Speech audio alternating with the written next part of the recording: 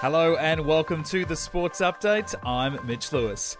First to cricket, and Western Australia are celebrating the side's first Sheffield Shield title in 23 years. After WA opened up a 480-run lead at lunch over Victoria on the final day of play at the Wacker, both captains agreed to call it a draw, a result that handed the title to the home side.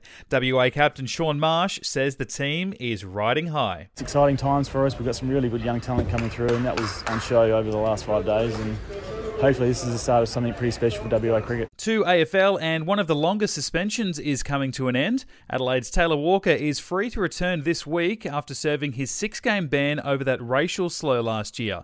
The 31-year-old telling Seven he can't wait to get back out there. Been quite tough the last few weeks watching, but I'm ready to go. So I'll handball it to Nixie this week to pick me, and we'll see how we go, whether it be SANFL or AFL this week. The round kicks off on Thursday night with Port Adelaide taking on the Melbourne Demons. To rugby league, and bad news for the Manly Sea Eagles, with Tom Trbojevic ruled out for at least the next month of footy with a knee injury. The star fullback suffering an MCL tear during the weekend win over the Canberra Raiders.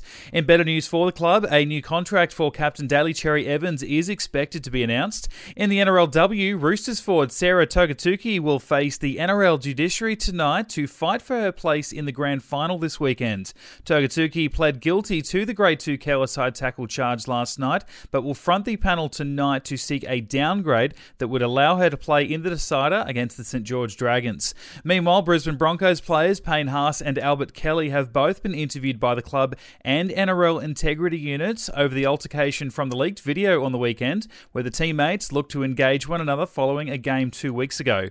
Teams for Round 5 will be named today, with games kicking off on Thursday night. Newcastle are taking on Manly. To football, and a big win in the Premier League last night. Crystal Palace beating Arsenal 3-0. With the loss, the Gunners fall out of the top 4 at the end of the round, following Tottenham's 5-1 win over Newcastle yesterday morning. To the A-League, and tonight the Central Coast Mariners meet Wellington Phoenix. To basketball, and the NBL weekend wrapped up with 2 matches last night. Melbourne United strengthened their lead at the top of the competition, defeating the Perth Wildcats 84-75. The Cairns Taipans down the New Zealand Breakers in the earlier match 87-77. While over in the NBA, confirmation that Ben Simmons won't play for the Brooklyn Nets during the rest of the current season. A back injury means that the star player will not play his first game for his new club until next season. To golf, and Tiger Woods is keeping fans on their toes around his place at the Masters this week. Woods back out practicing overnight, but says he still won't make a decision to play or not until later in the week. The Augusta tournament kicks off Friday, Australian time. And our women's cricket squad and their one-day World Cup trophy will arrive back in Melbourne this afternoon. That's all from the Nova Podcast News team. We will see you tomorrow for another episode of the Sports Update.